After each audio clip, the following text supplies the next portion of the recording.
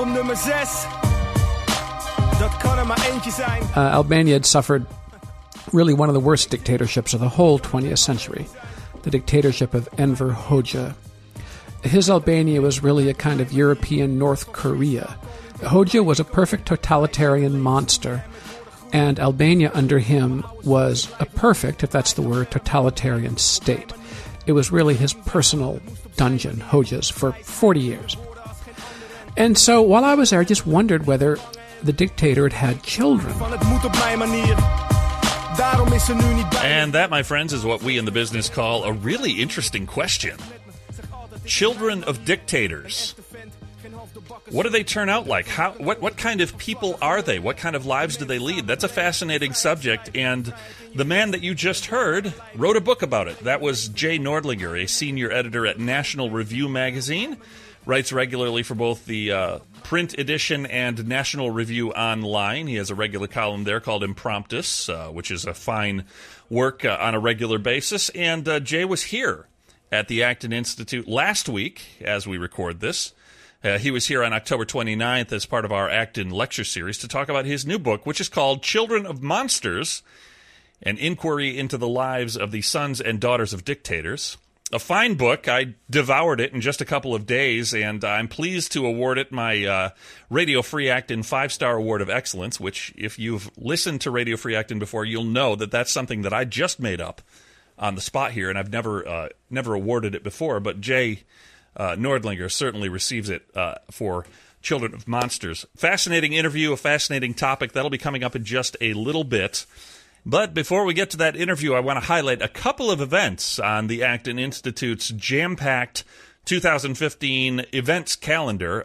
You can check out the full events calendar at acton.org/events. There's a lot of stuff there to look at, but we do have a couple of events coming up this week that I want to highlight and make sure you're aware of. If you can make it, they're going to be great things to attend. First of all, I should mention, as we're recording this, it's November 2nd. Both of these events will be happening November 5th, 2015. The first one happens right here in Grand Rapids, Michigan, at the Acton Building in our beautiful Mark Murray Auditorium. Dr. Bradley Berzer is going to be in town as part of our Acton lecture series, and his topic for the day is Russell Kirk. Now, Dr. Berzer is uniquely positioned to talk about Russell Kirk, as he holds the Russell Amos Kirk Chair in History at Hillsdale College and is the author of a biography that is being published this week on Russell Kirk. It's called Russell Kirk, American Conservative. Russell Kirk has a history here with us at Acton. He was part of our original board of advisors when the Institute was founded. His last public lecture prior to his death was delivered as part of our Acton lecture series. And he talked about Lord Acton, the historian. Well, he delivered a lecture on Acton, and now Acton is pleased to have Dr. Berzer come in and deliver a lecture on Kirk. So that's this week, Thursday, November 5th, right here at the Acton Institute's Mark Murray Auditorium, 98 Fulton Street, Grand Rapids, Michigan. Doors open at 11:30. Head to acton.org/events to register. Price is $15, $10 if you're a full-time student, and we'd love to have you here. There's a lunch included and a book signing afterward. It's going to be a good event, and we hope to see you there. In the evening on November 5th, we have a second event. It's a big day for us here at Acton. We will be in Chicago. We're packing up the car and heading down to the Windy City, to the University Club of Chicago at the corner of Monroe Street and Michigan Avenue, right across from beautiful Millennium Park on the beautiful lakefront of Lake Michigan in Chicago. And we are going to be having our 6th annual Open Mic Night. This is a great event every year. We invite everyone who wants to come and ask some questions, engage in discussion, to come on down. Father Robert Sirico is going to be on our panel this year. He's the one guy that's confirmed. We have a few other folks who are going to be joining, but right now, as of this recording, the other panelists are to be announced. But I can assure you we're going to have a good panel again this year. We always do. And really, we invite you to come down with your questions, with your debatable items, and step up to the mic and have a conversation with folks from the Acton Institute. We welcome it, and it's always a great evening of conversation in Chicago. This, as I said, University Club of Chicago, right at Monroe and Michigan. Registration starts at 6 p.m. The program begins at 7. There's a dessert reception to follow.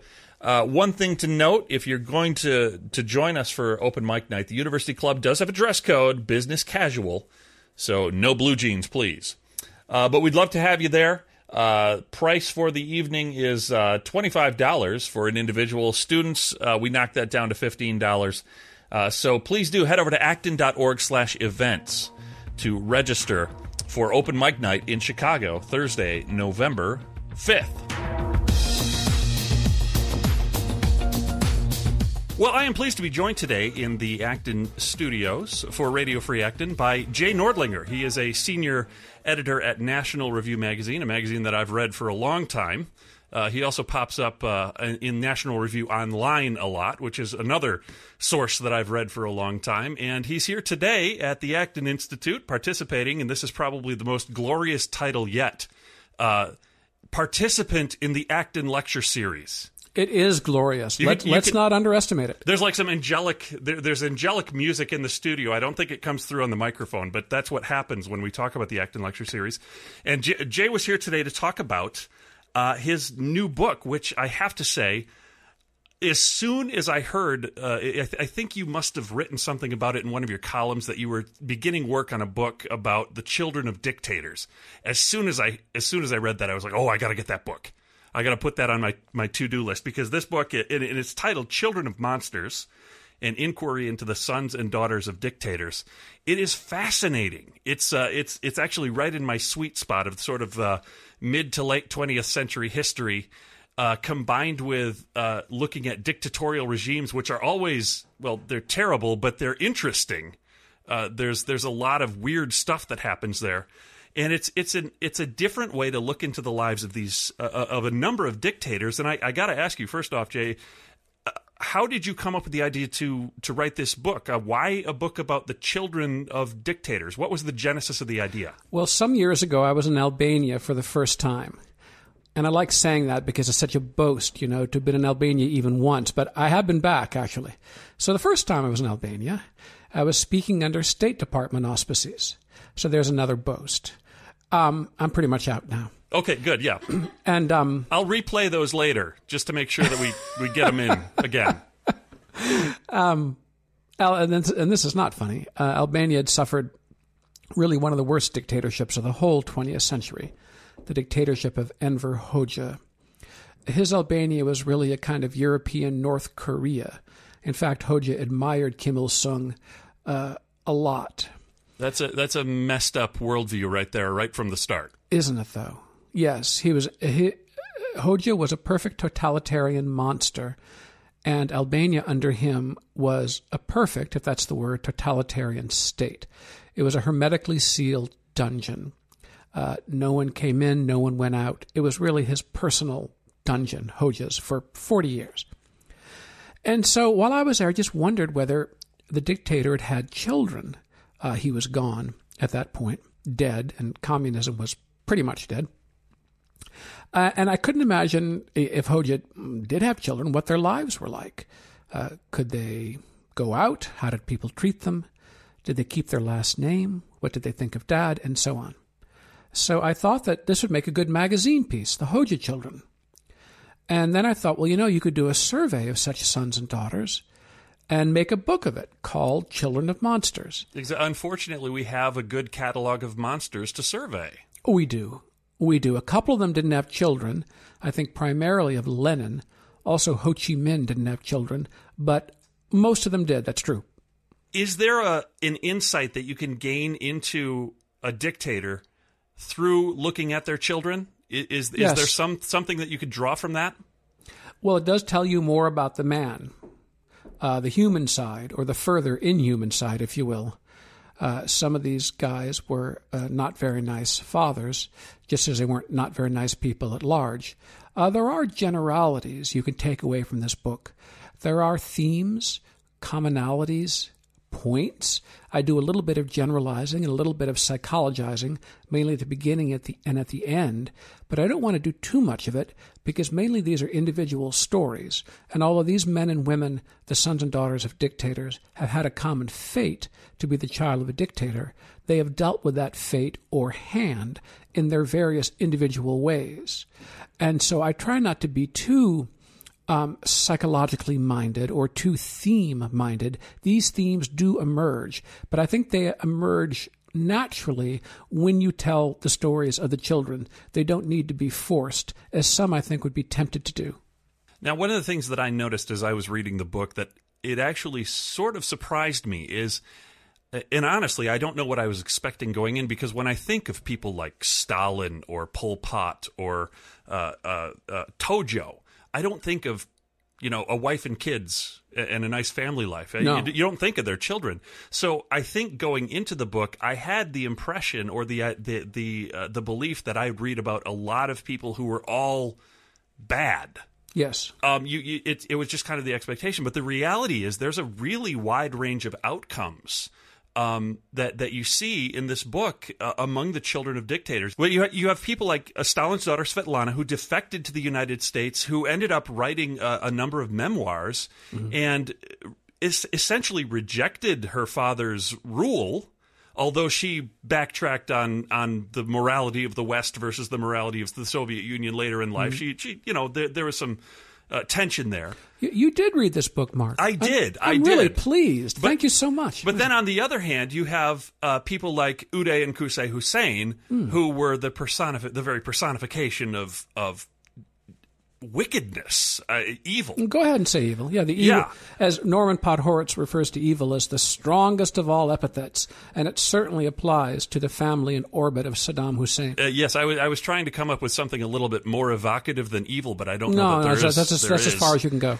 But then you also have people who are sort of in between, who on the one hand seem to love their parents or respect their father, who have no problem necessarily keeping his name, and in some cases actually do their best to sort of rehabilitate the image of their father. And it's just this range of outcomes that I did not expect. Mark, in a sense, I don't really need to be here because what you're saying is absolutely true, and you know this book very well, and all I can say is that's right. It's exactly right.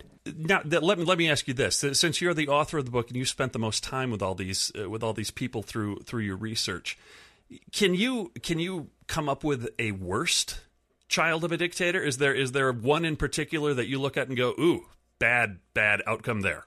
Well, because you're such a good, conscientious reader of this book, you know I address this, and I will say it here on the air. Really, probably Uday Hussein, the older of the two sons of Saddam. It's hard to imagine anyone worse than he, but then I bear in mind the so-called successor sons, those who succeeded their father as dictator. We have two of those in North Korea and one in Syria.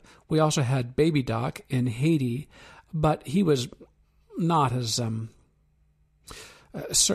monstrous as the people we're talking about. It's sort of you said in the speech you have to grade on a curve sometimes. In the dictator business, you grade on a curve. Mm-hmm. That's right. And as bad as Uday was, can I call him worse than Kim Jong-il and Kim Jong-un and Bashar Assad? I mean, more than 200,000 people have been killed in Syria and 3 million displaced. But I do, in a sense, Uday was the psycho son you might think of when you think of sons of dictators in your worst nightmares. In a way, you could look and be thankful that he never had the opportunity to actually have his hands directly on the levers of power in Iraq. That's right. Like his father did. I can't imagine that he would have been the equivalent of his father. He would have had to have been worse. The man, when you talk about Uday Hussein and the stories that you tell in the book, just the outright wickedness. He seemed to almost turn rape into just a pastime. Yeah, that's exactly right. It would have been hard to do worse than Saddam Hussein. I don't think that if Saddam had lived, I don't think he would have passed power on to Uday. I think he recognized that Uday was really too crazy to serve, if that's the word, as dictator, especially after an assassination attempt on Uday, which left him with some physical problems. It probably did no good for his psyche. Probably not, no. Mm-hmm. I think it probably would have been the younger brother, Qusay. Okay. Let me ask you this. This is maybe a little bit of a more interesting question. Which, out of all these families, obviously dictators are notorious for being very big into self-promotion, but sometimes their families are a matter of mystery. Which family did you find the easiest to research in your work, and which was the most difficult to come up with information on? I should really scan my table of contents, but let me do it off the top of my head. Svetlana Stalin helps us by writing 3 memoirs. And, of course, there have been many, many books about Stalin and Stalin's Soviet Union. I would say the dictator's family about which information is scarcest is Mengistu of Ethiopia, known as a matter of fact, as the Stalin of Ethiopia. Yes. He was a genocidal dictator, and he has lived for these many decades under the protection of Mugabe in Zimbabwe. And we know very little about his family. We know that there's a wife and her name. We know that there are 3 children and their names, a daughter and 2 sons. We know that the daughter became a doctor. But these people are forbidden to speak and to be public at all in Zimbabwe. That's the terms of their exile. So, and there's a certain, I call it an omerta around these dictators' families. And there are people who know about the Mengistus, but they really aren't talking. Another question pops to mind, this just off the top of your head. Is there a region of the world that tends to spawn worse dictators, or is it pretty evenly spread, in your opinion? That is such a good question, and I've never been asked it, although I've asked myself that question a couple of times. Let me answer this way. What a good question. I want to say the Arab world, and I want to say Africa. But then I remind myself, what about Hitler in the heart of Europe, Germany? Yeah. Germany was probably the best educated culture, society, generation there in the 1930s in the history of mankind. And Nazism rose right there. And so that shuts my mouth on the subject at large. I just can't say. Pops up all over the place. You know, that's very true. And honestly, yeah, it's right in the heart of Europe, right in the heart of the North. I automatically, when you think of dictator, it is easy to go to the Arab or the African world in that region, but really the most. Well, I guess you'd have to throw Mao in as well as the most in terms and of Stalin. Body count. But Stalin and Hitler, between the two, 30 million roughly? Well, it depends on whether you include war casualties, but millions, yes, that's true. Just an unbelievable body count that we've the world has amassed all over the place, but Europe. You know, I'm tempted to. You asked such an interesting question. I'm tempted to say that the African and Arab dictators are the ghastliest, that they have the greatest imagination when it comes to torture and depravity. I could tell and do tell many stories about Bokassa and Saddam and others. But then you think of Dr. Mengele's laboratory, and you think of the crematoria in general, and it's a human virus, a human disease, Absolutely. Not confined to region. It occurs to me that perhaps the reason one is inclined to think of African dictators is because they tend to be the most colorful as well. I mean, that is such a good point. They're just in the case of the one, you'll have to remind me of the name, who actually crowned himself emperor. Yeah, Bokassa of Central Africa. Yeah, and you look at the pictures, and he's got the beautiful uniform and the cords around his sleeves and the medals and ermine. Whereas Stalin, it was 100 degrees that day, I think. Yeah, you see a picture of Stalin, and he's usually pretty reserved in his dress. That's right. Austere. That might be it. Well, let me ask one more question, and this is one I want you to speculate a little bit. Maybe look into the future here. Yeah. Say you were planning, let's say 20, 30 years down the road, to write Children of Monsters Volume 2. Yeah. Is there anybody on the international scene right now, perhaps dictator wannabes or hopefuls, if we can use that term, who are out there right now who you think might either have kids now or might go on to have a career in dictatorhood, who might end up qualifying for Children of Monsters Volume 2 in, say, 2040? Yeah. Well, you have to be pretty bad to have made my book, this book I've just written. Someone here at Acton said to me just a while ago, but you didn't put in Mugabe. And I said, oh, it went nearly bad enough. And the man said, well, he killed a lot of people. I said, not nearly enough for my book. No. Now, there are a couple of them. You have standards, is what you're saying. I have standards. Exactly right. Body count matters. Yes. And so, Somoza, no way. And you could have done Trujillo in the Dominican Republic. Mm-hmm. But anyway, and a couple of these characters really don't belong in a book called Children of Monsters. But as I said, you sometimes grade on a curve. Yeah. We have this second Assad in Syria, and his first child is named Hafez, like the first Assad dictator. And he is already being talked about as the next dictator. It's hard to believe there could be 3 Assads in Syria, but then it was hard to believe there could be 3 Kims, dictators in North Korea. True, and the current Assad does seem to have some staying power, unfortunately. Yeah, he was supposed to be a goner, what was it, 4 years ago? Yeah, I believe 3 years that was, ago? yes. Yeah, he's not much of a goner. And, could there be a 4th Kim? Certainly not. But would we have said that there could be a 3rd Kim? Yeah. And I'll tell you something funny. Not funny, but you get my point. Gallows humor. You got Papa Doc, you got Baby Doc. Well, Baby Doc's son, Nicolas, is now an advisor to the Haitian president. How about that? So, it's a vicious cycle, it seems. Jay Nordlinger, I want to once again plug the book, Children of Monsters, An Inquiry into the Sons and Daughters of Dictators. It's an encounter book. You can pick it up on Amazon.com. And any reputable bookseller that's interested in selling good books, at the very least.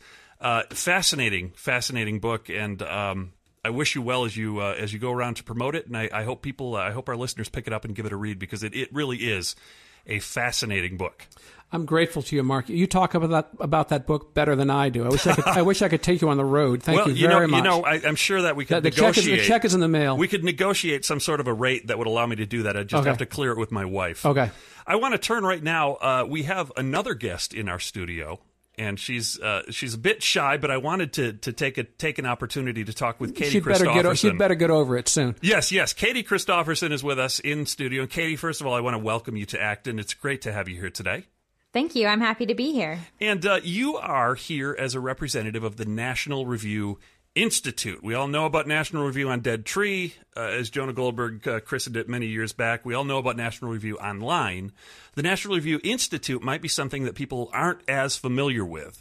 Can you give us a little bit of an idea of what is the National Review Institute? What is it that you work towards? The Institute is the nonprofit sister organization to National Review magazine.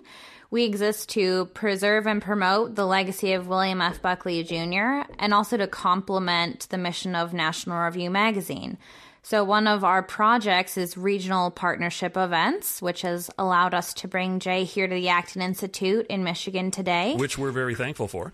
Yes, it's really great to be able to bring the wonderful talent and wisdom of National Review writers and editors out to allied organizations around the country where most National Review readers are.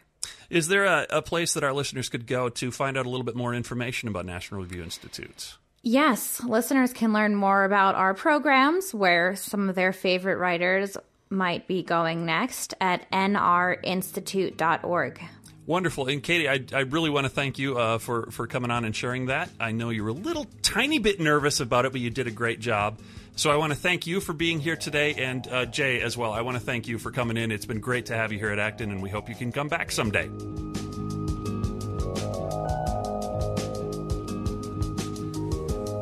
And with that, we have to bring our podcast to a close. It's a very sad thing to do, and yet it's a necessary part of life. Podcasts need to have an ending, and this seems to be the point that we end this one. Once again, I want to thank Jay Nordlinger, a senior editor at National Review magazine and regular columnist both in the print edition and the National Review Online edition. NationalReview.com, of course, is where you go to find all the good stuff that the folks at NRO put together.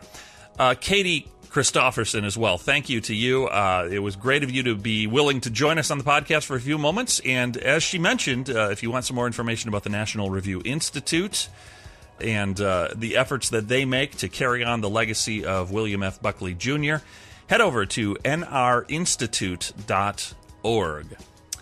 Well, that is our podcast for today. Thank you so much for joining us. We will be back with another edition of Radio Free Acton, hopefully in the not-too-distant future.